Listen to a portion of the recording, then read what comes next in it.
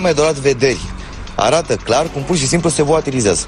Traian Băsescu a fost ajutat de flacăra violet. Biletul conține informații despre extraterestri care au aterizat în New Mexico. Află povestea copilului care trăiește cu un șoarpe în burtă. Pământul nu se învârte. Ești avantajat de tranzitul lui Jupiter prin zodia ta. Întotdeauna percepția creează realitatea. Pentru 42% dintre români, soarele se învârte în jurul pământului. Bolile sufletului netratate, așa spunea și Freud, devin boli organice. Încearcă să înțelegi anumite lucruri cu inima și sufletul. Nu încerca să le raționezi. Am făcut o impolitețe față de spiritul acestei lumânări. Cercetările științifice au arătat că gelul pe bază de extract de melci are extraordinare proprietăți de vindecare. Crezi că în ultimul minut ai auzit o grămadă de aiureli? Noi de la Sceptici în România credem că da, dar hai să vedem împreună dacă este așa. Bine, ați venit episodul 129 din Sceptici în România cu Ovidiu, Miruna și Iuliana. E bine, Ovidiu, că în sfârșit ai prins care este numărul episodului. Adevărat că toți suntem confuzi în legătură cu numărul episodului actual. Mă tot gândeam că o să atingem o cifră rotundă, 130, știi, și de asta. Nu, de fapt suntem la 129. Da, mai e un pic. Ok, haideți să începem pentru că avem niște lucruri de povestit. Eu o să încep pot eu să încep cu o poveste personală? Da, te rog. Am fost foarte mândră de mine săptămâna trecută pentru că am reușit să-mi dau seama că ce am în față este un hoax în mai puțin de 3 secunde. Mi-a trimis soțul meu minunat, cel mai minunat soț de pe această planetă, un link la un moment dat către o scrisoare pe care aparent o primise Albert Einstein de la Universitatea din Berna în 1907, prin care era practic anunțat că aplicația lui pentru doctorat la Universitatea din Berna nu a fost de succes pentru că nu se califică pentru postul de profesor asociat și în scrisoare se face referire la teoria relativității și se spune că deși concluziile la care el a ajuns despre natura luminii și legătura fundamentală dintre spațiu și timp sunt radicale. Și de asemenea că... E un extremist. Da, că ei consideră că concluziile lui sunt mai degrabă artistice decât de natură științifică. Wow. Și citind eu această scrisoare mi-a picat fisa în 3 secunde după ce mi-au picat ochii pe ea că probabil este un fals. Și am scris soțului meu să-l întreb, auzi, dar ești sigur că asta e pe bune? Că, mă rog, el preluase link-ul de pe Facebook și s-a părut foarte funny și mi-a trimis-o și mie. Scrisoarea este foarte folosită în meme pentru încurajarea altora. Adică, uite, dacă și Einstein a fost respins, cu siguranță și tu poți realiza ceva. Cu siguranță ideea ta tâmpită e bună. Da. Și, mă rog, de ce m-am prins și mi s-a părut extraordinar de dubios a fost pentru că scrisoarea este în limba engleză. Da. Și de ce, Doamne iartă-mă, iar cineva de la Universitatea din Berna, lui Albert Einstein, care vorbea probabil mai bine germana decât a vorbit vreodată engleza, o scrisoare în limba engleză, mi se pare absurd. În 1900 și un pic, adică nu chiar la... 1907, în condițiile în care la momentul respectiv cu siguranță engleza nu era limba de circulație internațională care este în momentul de față. De-abia pe la începutul anilor 90 a început să stabilească ca o limbă cu adevărat universală și vorbită de majoritatea oamenilor în contexte diplomatice și așa mai departe. Și în clipa în care am văzut că e limba engleză, imediat am avut așa un moment de wait, what? Așa, și imediat i-am scris și am zis, ok, verifică și tu asta, că eram la muncă și eram prinsă în ceva, zic că verifică și tu dacă asta e pe bune și evident că pe Snopes am găsit articolul în care se explică că prin mai 2016 a început să circule această imagine, așa, și că... Adică e și proaspătă. Deși chiar... Prima aplicație pe care a făcut-o Einstein pentru doctoratul de la Universitatea din Berna chiar a fost respins în 1907 și de-abia în anul următor a reușit să completeze o nouă dizertație care a rezultat în primirea acestui doctorat, a fi primit la acest doctorat. Cu siguranță nu e scrisoarea în engleză, nu este cea prin care a fost informat că nu i-a reușit aplicația. Așa și, într-adevăr, the dead giveaway, ca să spun așa, ce dă de gol la această scrisoare, este faptul că este în limba engleză. Da. Dar oare a fost refuzat? Albert Einstein? Da, chiar a fost refuzat. În 1907 a fost refuzat. Pentru că Pentru că s-a considerat că e insuficient ce a prezentat el în aplicația lui. Și după aia trebuie să scrie o nouă dizertație și abia pe baza acelei în anul următor a fost primit la dizertație. Dizertație, ok, bine, da. El încerca să se înscrie la doctorat la Universitatea din Berna. Da, și trebuie să scrie o dizertație pentru a fi primit la acest doctorat. Da. Fine.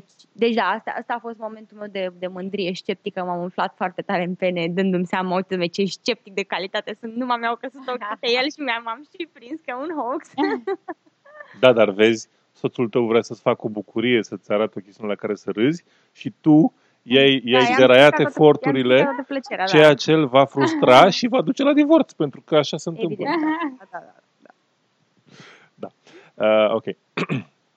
Adevărat că ar trebui să divorțeze de un om care are atât de puțin umor și încredere în umanitate, încât imediat se uită la ceva și te gândește, bullshit. Exact. Da. Da, toți avem problema asta. Ok. Din păcate, următorul subiect va fi foarte trist și este trist internațional și cu români în el. Deci... Da, cred că știu care e subiectul. Da.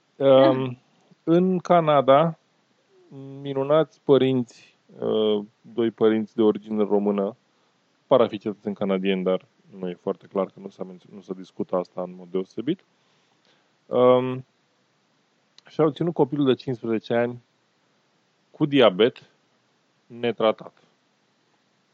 Adică e netratat timp de aproape 15 ani. Din ce am citit din istoria cazului și acum este în proces, deci sunt acuzați de ucidere, cred că ucidere din culpă se numește, dar manslaughter ar fi... Ba nu, cred că sunt acuzați de crimă cu premeditare în prezent. Și procuratura din Canada face dezvăluirile încet.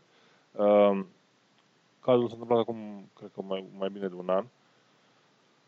A fost întâmplarea, însă copilul a fost diagnosticat la 3 ani cu diabet și părinții n-au vrut să creadă acest diagnostic și l-au tratat acasă, nu se știe exact cum, probabil cu diverse rugăciuni și nimic funcțional.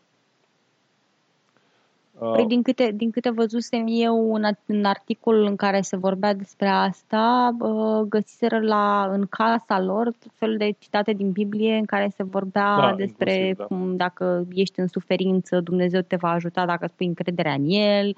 Dar cel care e fără de păcat va fi vindecat de către Iisus. Da. etc. Și suplimentar am mai citit informații cum că la un moment dat a fost luat copilul din grija acestor părinți și pus sub protecția statului și nu știu sigur dacă dus la alte familie, dar oricum în custodia statului. A fost tratat în custodia statului și a revenit și a fost trimis înapoi în familia originală. Ceea ce da, a fost trimis înapoi. Probabil că s-a discutat cu ei. Vedeți că are nevoie de asta și tot așa.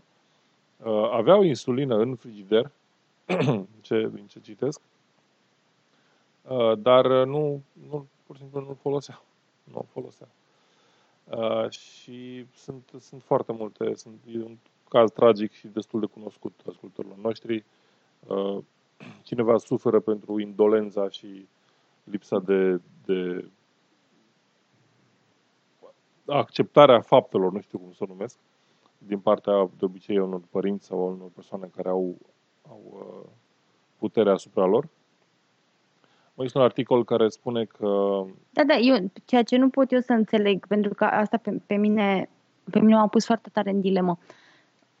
Nu discutăm aici de un copil care s-a îmbolnăvit peste noapte și ăștia au ținut de credința lor, sperând până în ultima clipă că vor putea să salveze, nu știu, și totul a decurs într-o săptămână în care să zici că poți să ai speranța că poți să faci tu ceva prin rugăciune. Ăștia sunt niște oameni care s-au uitat la copilul lor cum suferă timp de 12 ani. Da. Nu înțeleg ce se poate petrece în capul tău, ca în clipa în care vezi suferința propriului tău copil timp de 12 ani în continuu, nu faci absolut orice posibil uman să o înlături. Da. Care e gradul de îndoctrinare la care trebuie să ajungi încât să te poți uita? Deci 12 ani, nu vorbim de nu știu, o săptămână, o lună, să zici, da, a suferit copilul o lună și te-au tot sperat că dacă se roagă se va vindeca. 12 ani s-au uitat la copilul lor care probabil că, din câte am înțeles, când a murit era malnutrit, era vai de suflet, când a murit din cauza bolii. Malnutriției și diabetului netratat. Asta este... și de la sepsis bacterial, apropo. Oh my God. Da. Deci, serios, nu știu, eu... De asta sunt acuzați de first degree murder, crimă cu premeditare. Pentru că este evident că este un tipar, ceva gândit și pregătit de multă vreme. Din ce am descoperit, copilul, adică are și o soră, culmea, în nicio poză a surorii nu apare și băiatul, deși ea e mai mică, din ce-mi dau seama. Adică era un fel de secretul familiei. Super. Da, și e foarte trist și oricum e un caz în desfășurare. Bănuiesc că cazul va fi clar și vor ajunge la închisoare părinții, ceea ce este cel puțin cât merită. Sunt foarte multe detalii, puteți căuta, părinții se numesc Emil și nu mai știu numele mamei, Radita, ca așa e în Canada, dar găsiți suficient de detalii să vă îngroziți timp de câteva ore bune. Da, trecem mai departe. Pentru că... Haideți să trecem la un subiect mai funny, pentru că merităm ceva funny după ce a trebuit să ascultăm asemenea tragedii oribile pe care eu chiar nu le pot înțelege și mă depășesc. Avem special de la mine pentru voi, toți ascultătorii noștri, un subiect clasic, din ăla care vă place. Știu că vă place, mie îmi place foarte tare, așa că sigur vă place și vouă, pentru că evident așa decurge logica. Am găsit pe, evident, monumentul de știri românești, de informare publică și documentare solidă, realitatea.net, am găsit acest articol care duce către sfatul părinților: cât de păcătos ești în funcție de zodie. Și cum știam că vă veți dori foarte tare să aflați care vă sunt păcatele în funcție de zodie, pentru că evident sunteți niște zombi care umblați pe stradă și nu vă dați seama dacă ați crede în păcate, ce fel de păcate comiteți. Sfatul părinților vine să vă ajute. Și ne se spune în acest articol că toată lumea are păcate, iar repercusiunile sunt în funcție de gravitatea păcatului. Mă rog, da, dacă omor pe cineva, repercursiunile sunt într-adevăr, adică legea își face treaba dacă te prinde. Da. Astrologii de la highperspectives.com au alcătuit o listă a influențelor stelare asupra fiecărei zodii. Iată cât de păcătos ești în funcție de zodie. Așa, și aflăm că la berbec este furia. Cine a apucat să te vadă la nervi știe, fire pasională îți ieși repede din pepeni. Când pornește vijelia e cam greu să o poți domoli. Ia ziceți, fetelor, că mă știți data vreme, m-ați văzut furios? Tu? Tot timpul, pare așa calm. Sunt ca Hulk, sunt mereu furios. Ești Hulk, da. Așa, Taur, lăcomie. Îți plac cele mai fine lucruri și ești gata de orice ca să le obții. Nu contează dacă în drumul tău rănești pe cineva, important e ca tu să fii mulțumit. Gemeni, minciuna. Te folosești de minciună pentru a-ți hrăni ego-ul și pentru a-i descuraja pe ceilalți. Astfel devii un vampir care îi stoarce de energie. Pentru că evident nu puteau să lipsească vampirii energetici din această ecuație. Come on. Băi, eu înțeles, stai un pic. Vampirismul nu e un păcat? Ce? Vampirismul nu e un păcat? Da, vampir. Păi, nu știu dacă apare în Biblie sau ceva, I don't know. Deci, în principiu, a merge pe stradă noaptea și a fura sângele din gâtul oamenilor. E un fel de furt sau adică e un fel de, nu? E totuși un păcat.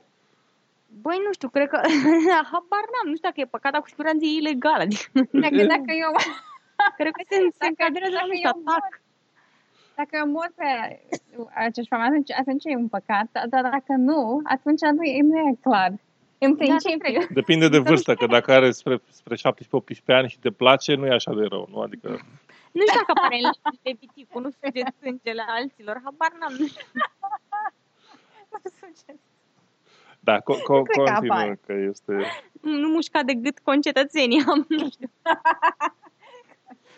Rac, slăbiciune. Ai nevoie de oameni care să te susțină, care să te aprecieze pentru a-ți hrăni nevoile emoționale. Ești dependent de lauda altora. De ce? Pentru că racul e un animal care nu merge prea bine și are nevoie câteodată de ajutor ca să ajungă unde trebuie. Stai un pic, adică nu m-am prins care este dornic de laudă sau are slăbiciuni?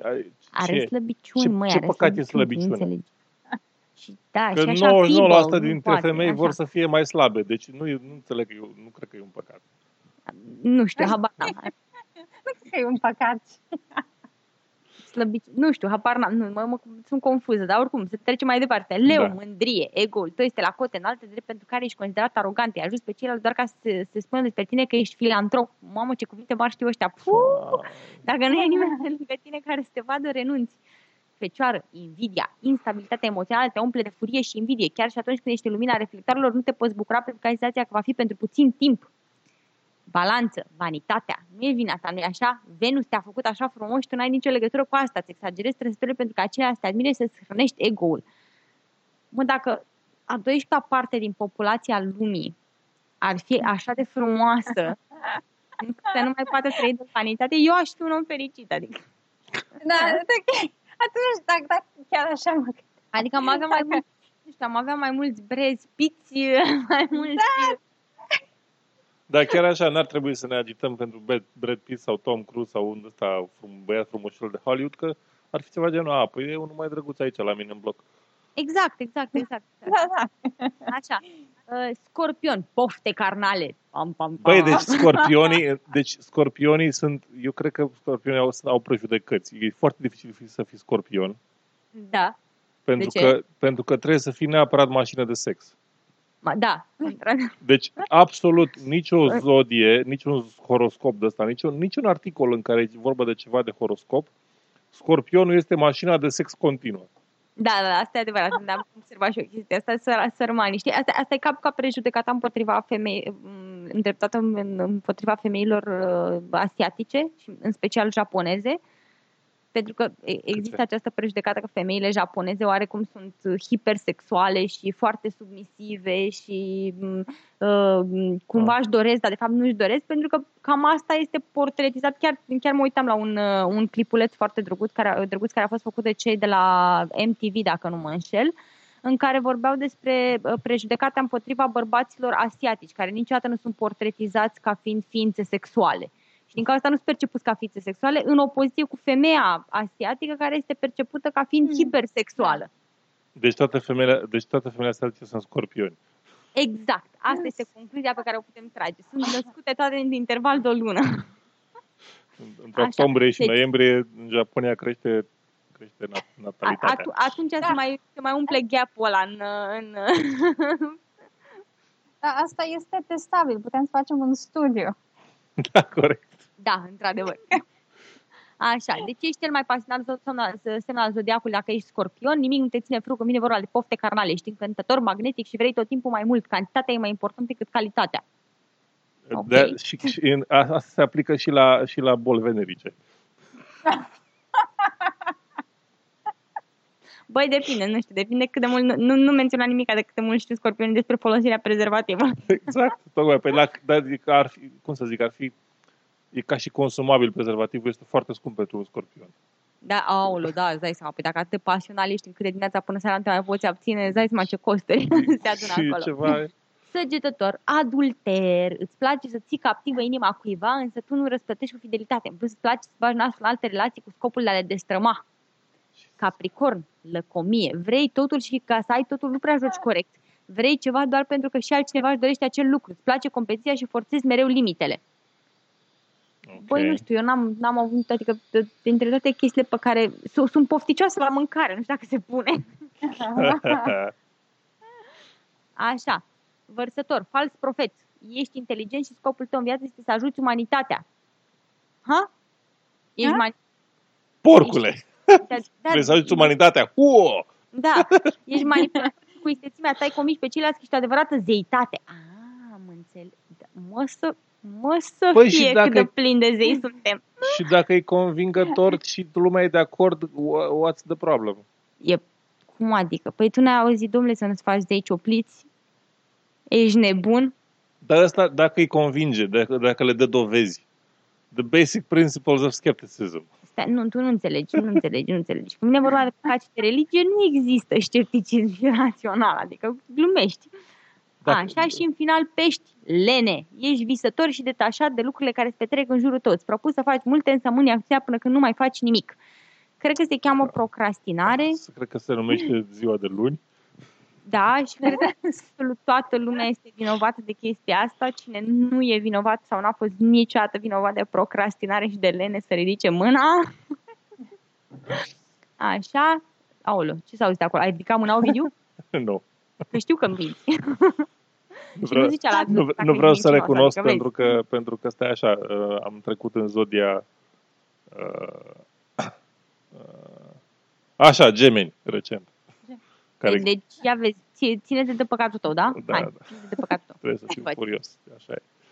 Bun, și cam asta a fost. Sper că v-a bucurat acest zodiac. Ați aflat cu siguranță nu mai aveți niciun alt păcat, adică ăsta e păcatul vostru.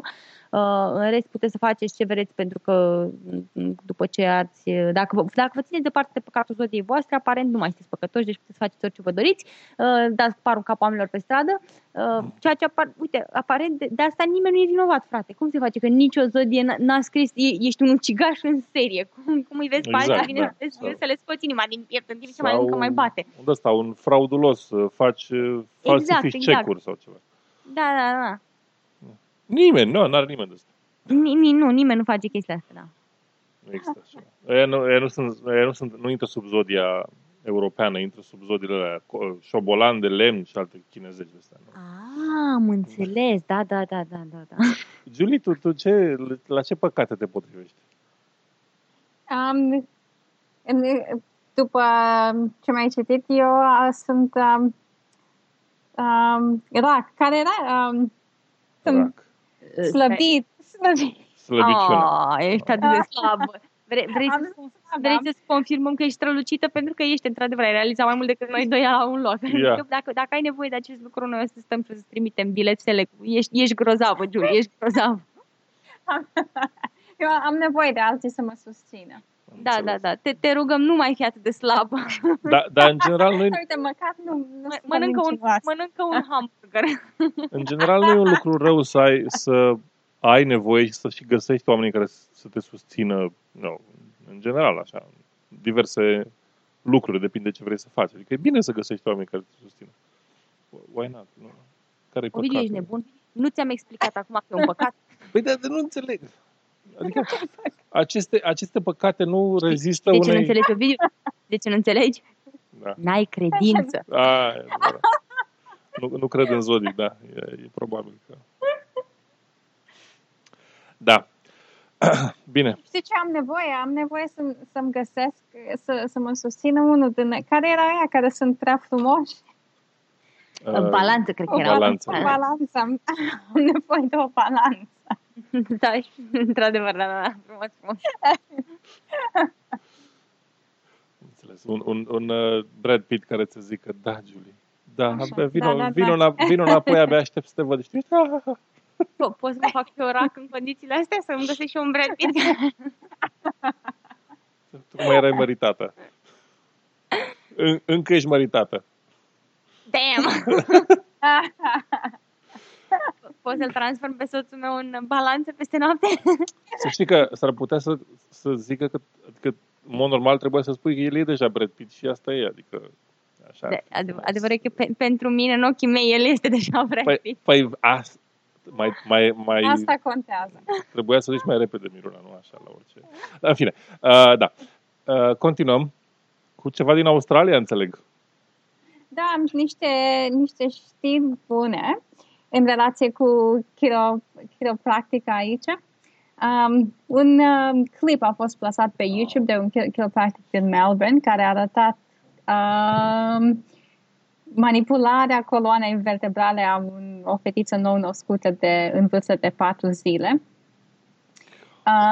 În timp recent, chiropractici au susținut că pot să folosească manipularea coloanei vertebrale pentru a trata un număr de boli și probleme, cum ar fi colici, astm și chiar ca o alternativă la vaccinare la bebeluși și copii.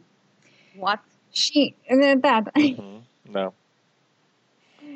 Nu știu dacă ai văzut, Miruna, nu știu dacă ai văzut clipul ăsta cu chiropracticianul care pocnește coloana unui copil de 4 zile.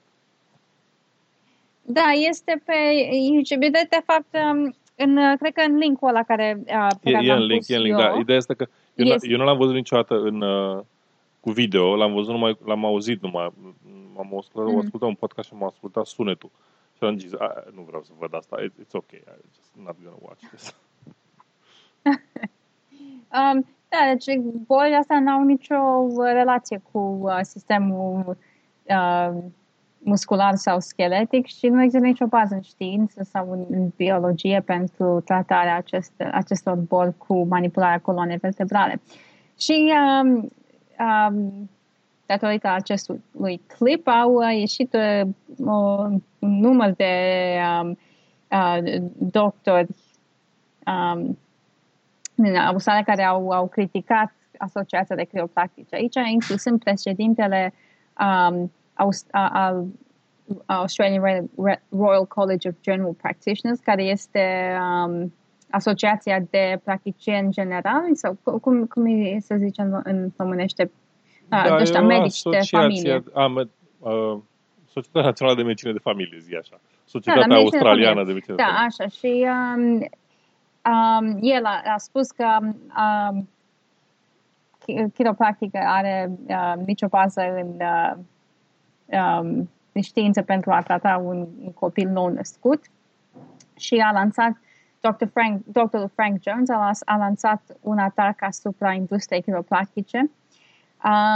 De asemenea, au fost și alți doctori și chirurgi care au lansat atacul și companii de asiguranță, de asemenea, pun presiune pe chiropractic să nu mai le dea tratament, să nu mai facă tratamentul acest pentru copii, că nu îi mai plătește.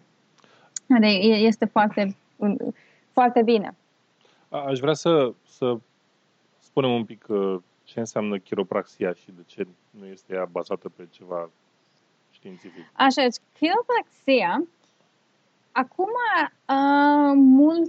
multe din asociații de chiropraxie moderne nu cam au realizat că este suspect baza de chiropraxie și nu cam vorbesc despre ea, dar istoric pe ce este bazat este ei credeau că este așa o energie care se vede pe razele X și nu știu de ce, dar doar ei pot să o vadă în razele X și toate bolile sau o multă majoritate ale bolilor umane sunt cauzate din cauza că această energie nu este sau forța sau nu știu ce este nu e în balanță. Forța vitală, cam așa ceva. Așa, deci asta e baza istorică pentru chiropracție, este să aducă în balanță această forță. Pocnindu-ți coloana. Poftim? Pocnindu-ți coloana. Da, pocnind coloana. Așa. Dar acum nu o să găsești mulți care să spună faptul ăsta, dar doar spun că să manipulezi coloana are niște beneficii pentru una alta, dar este niște dovadă, sunt dovezi slabe pentru un beneficiu minor la durere de spate, care probabil are de a face cu manipularea. De exemplu, dacă mergi pentru un masaj, te simți mai bine. Exact același lucru, nu că manipulează o forță sau o energie sau nimic așa. Dar în orice caz pentru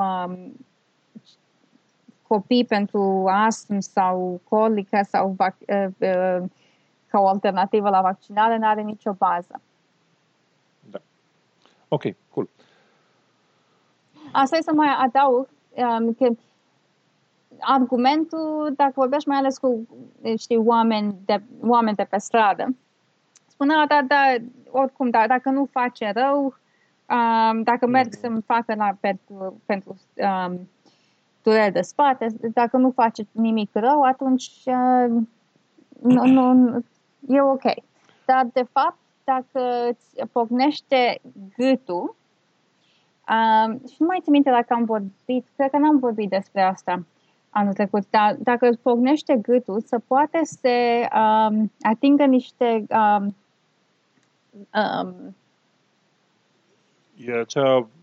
sunt acele vertebre sensibile, nu? Artere. Artere, așa. Artere care aduc sânge la creier.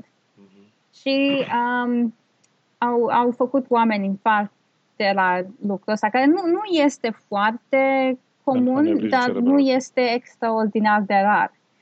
Și considerăm faptul că nu are niciun beneficiu clar să riști un pericol, de exemplu, infarct la creier, nu are niciun sens. Deci chiar dacă mergi la chiropractic, e ok, dar dacă face masaj la spate, dar definitiv să nu-i permiteți să vă, nu știu, ne îndorocească gâtul? La gât nu. Fă-mi și tu masaj la întâlpi, aia e ok. La întâlpi, e ok, da. Ca să dăm și un exemplu anecdotic, cel puțin din cunoștințele mele, știu o persoană care a zis că avea probleme cu spatele, durere de spate, low back pain, și s-a dus la un chiropractician, i-a pocnit respectivul coloana, că numai una avea, coloana și l-am urmărit cu atenție. Și deși a durut foarte tare, mi-a zis că a urlat acolo nu știu exact ce a făcut, dar a zis că a urlat, deci destul de ciudat. Și apoi făcând și sport în continuare și rămânând activ, ceea ce oricum este o chestiune recomandată când ai low back pain, ca să-ți revii, ca să nu mai așa. Deci făcând și sport ulterior, acum e în regulă. Deci tipul cât de cât să zicem că și-a revenit, sau nu știu dacă a ajutat sau nu, în esență el dă un pic de credit chiropraxiei. O altă persoană, în schimb, un alt coleg, a avut problemă, a zis, mă duc la asta, i-am zis, vezi că te duci degeaba. El s-a dus oricum și după 10 ședințe a zis că da, nu m-a ajutat deloc. So, deci, 50-50 or less. Pacienți cu durere de spate e aproximativ 30%. După câteva săptămâni sunt complet bine. 30% încă o să mai aibă, dar mai puțină durere, și 30% devin mai rău, au durere mai mare pe termen lung. Da. Este una dintre grijile mele, fiind mai înalt decât media, că o să mă apuce odată o durere de asta, dar deocamdată sunt bine, așa că sper că mai am câțiva ani de funcționare întreagă. Să sperăm. Asta e doar una din grijile mele, mai am și altele, dar e una dintre ele. Am înțeles, credeam că doar asta e singura chestie care te preocupă. Asta e un păcat mai mare decât ce avem eu acolo, furia. Scenariile, ok. Scenariile pe care mi le fac cu privință la diverse boli. Da. Păi stai un pic, dacă te înfurie acele scenarii. Nu mă înfurie, mă întreb ce pisici pot să fac și după aia mă gândesc, lasă că nu-i pățit nimica. Las că știm noi, Ovidiu, că de fapt te închizi în casă și spargi totul în cale. Da. Așa mi-a spus mie zodiacul despre tine, adică nu. Corect. N-ai ce argumente să-mi aduci care să nege ce mi-a spus zodiacul. Da. Spune-ne, Miruna, despre copiii vegani. Da, eu am găsit un articol foarte, foarte interesant pe Guardian, care chiar mi s-a părut echilibrat ca perspectivă, în sensul în care a cerut și opinia unor părinți care își hrănesc copiii după dietă vegană și a unor dieteticieni și așa mai departe, să discute pe scurt problema copiilor care sunt hrăniți după o dietă vegană. Ideea de bază este că în timp ce o dietă vegană poate să fie ok pentru un adult, copiii au alte necesități nutritive care cu ușurință ar putea fi neacoperite dintr-o dietă strict vegană. Și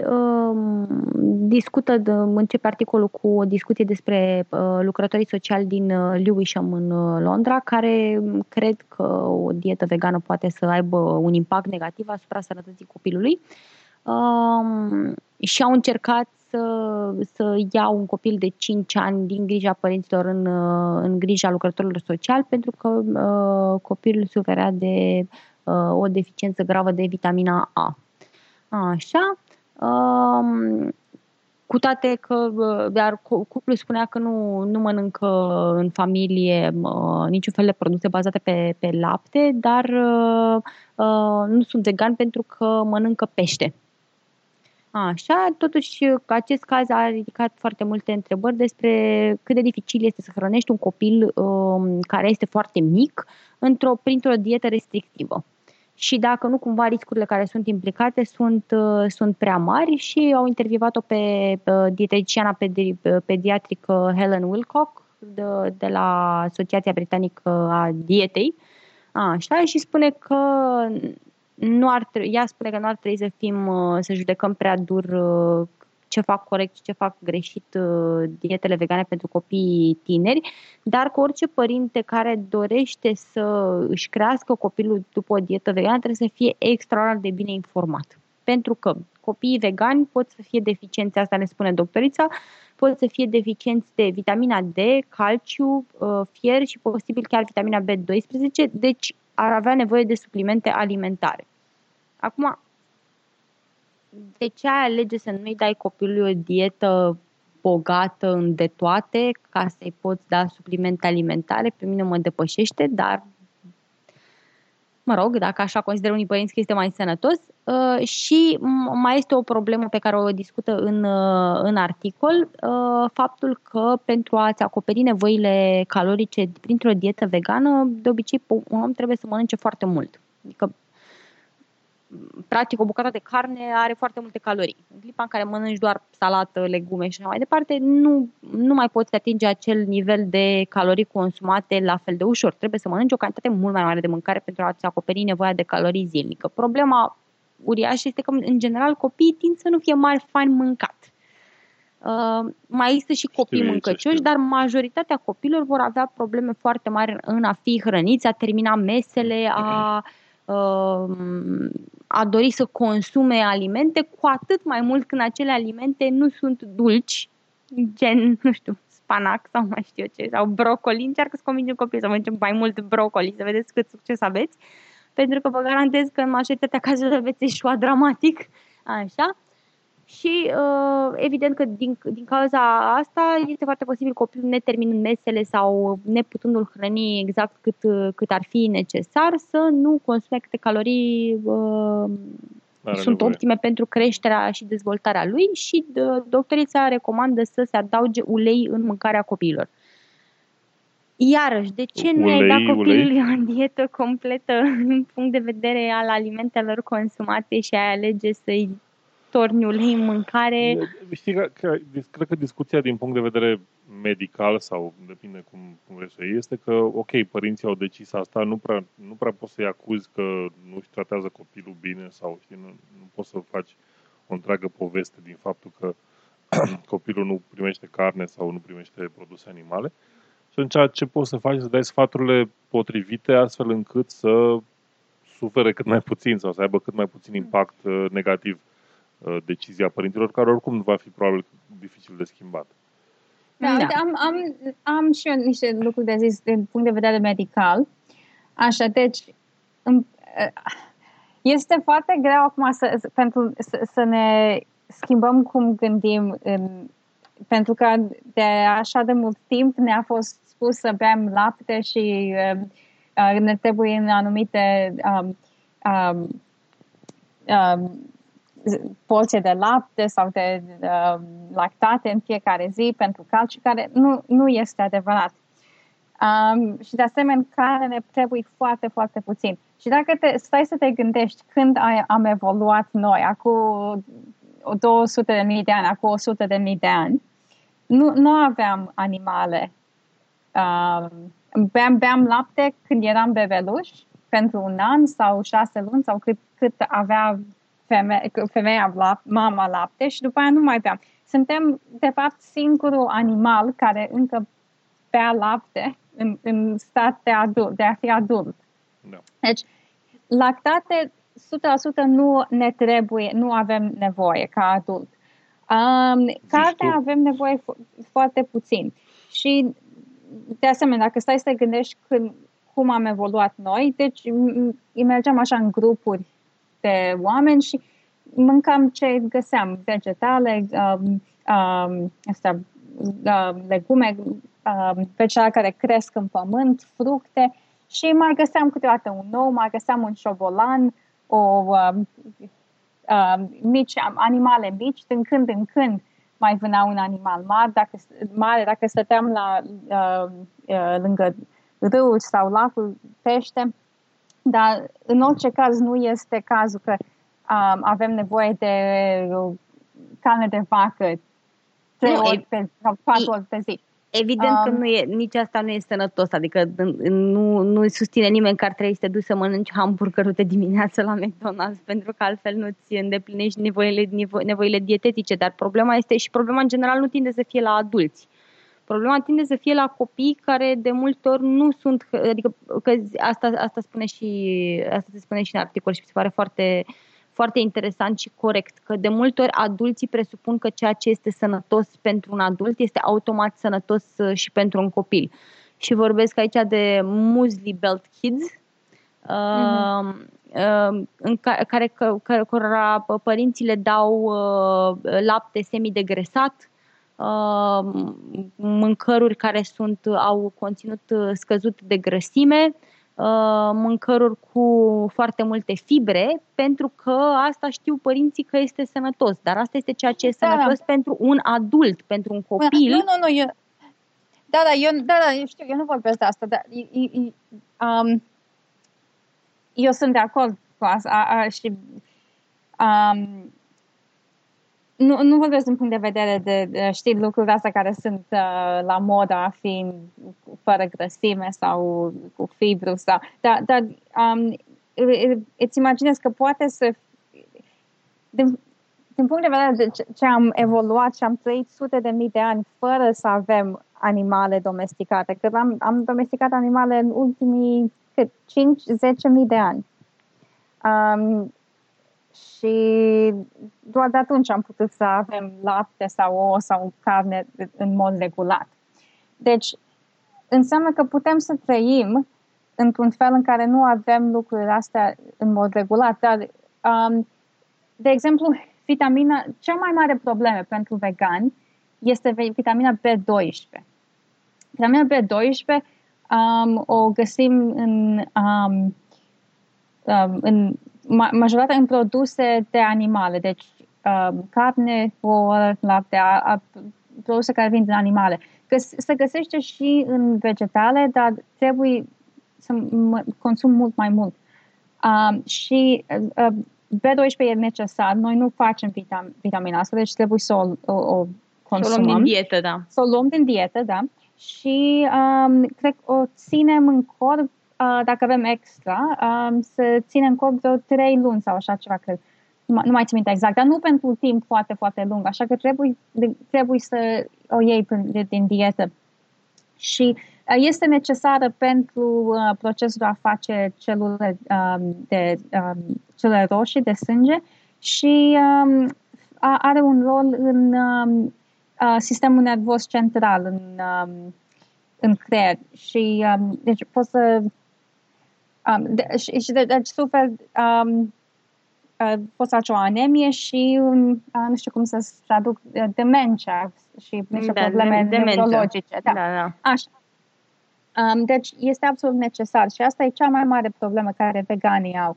Deci, bazat asta, eu ce gândesc eu, deci se poate să mănânci o dietă bazată majoritate pe vegetale și din când în când suplimentezi cu altceva ouă sau niște pește sau dar categoric nu ne trebuie lactate și nu ne trebuie carne constant și de fapt carne roșie este asociată cu colon de cancer, de exemplu.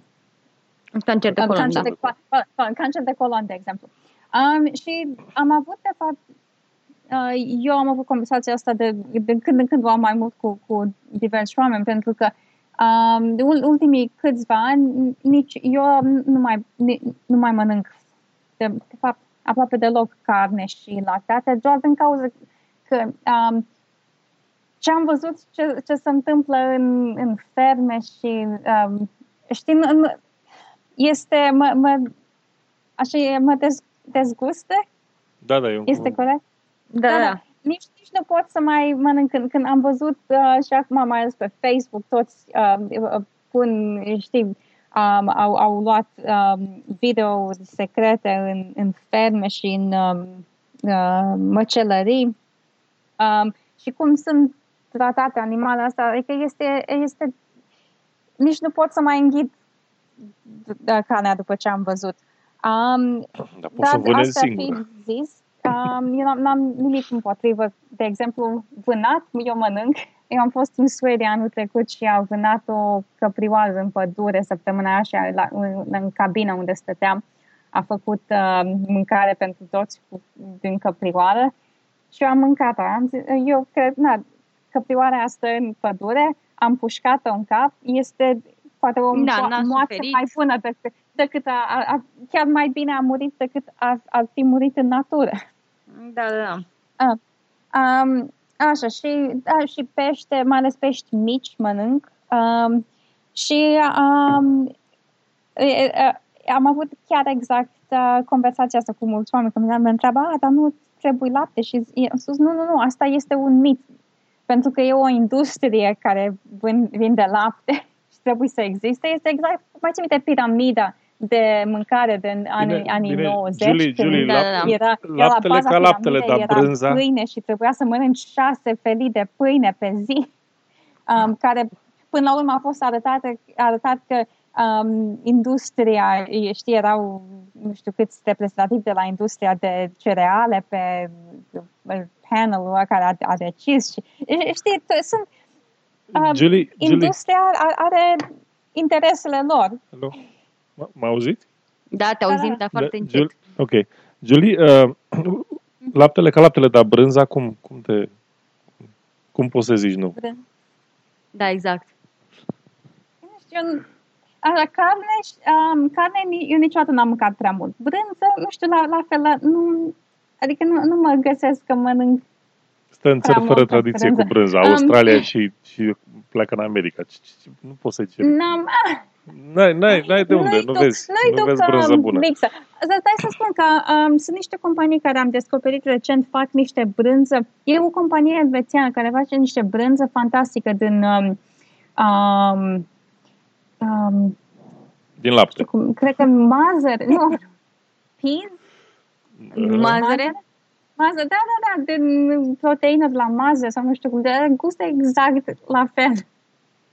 Nu cred. Dar oricum, nu știu, eu doar nu mănânc prea multă brânză. Deci aș mânca, de exemplu, la sandwich sau așa ceva. Da, dar așa goală să-mi iau să mănânc brânză, nu. Și la fel șuncă, de exemplu. Porc n-am mai mâncat de ani întregi după ce am văzut cum îi ține. Porc nici eu nu prea mănânc, dar în clipa în care am o brânzică din aia învechită, Parmigiano Reggiano de 3 ani, dă-o acolo. Ovidiu, are with me? Da. Da, știi, animalele nu suferă pentru brânză, adică cred că e ok. Da, nu. Deci, etic suntem acoperiți. Oricum, deci animalele din fermele de Parmigiano Reggiano sunt tratate foarte bine pentru că e o brânză foarte scumpă și regulamentele pentru tratarea acelor animale sunt extrem de stricte. Eu am vizitat o astfel de fermă și știu în ce condiții se trăiesc și o duc bine, n-am ce zice. Da. Da, bine, cred că suntem cam gata cu subiectele noastre minunate. În sfârșit, să sperăm că acest episod se va înregistra cum trebuie. Cred că este perfect funcțional. Vom mai și ajunge la episodul 130. Da. După episoadele, ghinionul cu episoadele recente. Da, încă avem probleme cu feed-ul. Sper că o să apuce Edi la un moment dat să rezolve, dar episoadele le punem online și funcționează pentru iTunes, dacă nu mă înșel. Și restul abonaților au probleme, dar sperăm că găsim buba, nu e foarte clar. Să anunțăm pentru următorul episod. Da, promitem că următorul, dacă nu mai avem probleme de înregistrare, următorul va fi cu Dacomanie. Cu Dacomanie, da. Dacomanie, da. Pentru că ne amuză foarte tare subiectul, deși eu cel puțin... mai mult pe mine. Nu, le povesteam oamenilor înainte de înregistrare că am fost la un eveniment recent unde era un nene îmbrăcat în dac și flutura steagul României și pe mine m-a pus foarte tare în dilemă chestia asta, dacă te consideri dac, de ce ai fluturat steagul României? Adică mi s-ar părea corect să fluturi, nu știu, lupul dacic, nu steagul României. Sunt realmente confuză pe acest subiect și sper ca acest episod special și documentarea pentru el să-mi răspundă la câteva dintre dilemele care s-au sădit în sufletul meu adânc. Bine. Ok. Acestea fiind spuse, am fost Sceptici în România, eu Ovidiu, Miruna și Iuliana. Dacă e să fim foarte exacti, am fost sceptic în România doar Miruna, pentru că restul lumii nu e în România. Da, dar în fine, sunt un sceptic în România. Toată lumea m-a abandonat. Așa, dar totuși suntem în general în România, așa că până data viitoare rămâneți sceptici. 3, 2, 1. Bine ați venit... Da. Bine ați venit episodul... Nu. Bine ați venit episodul 103... Nu? 129. Da, stop. No. Dacă nu pui pe aia la bloopers, tot degeaba. Da.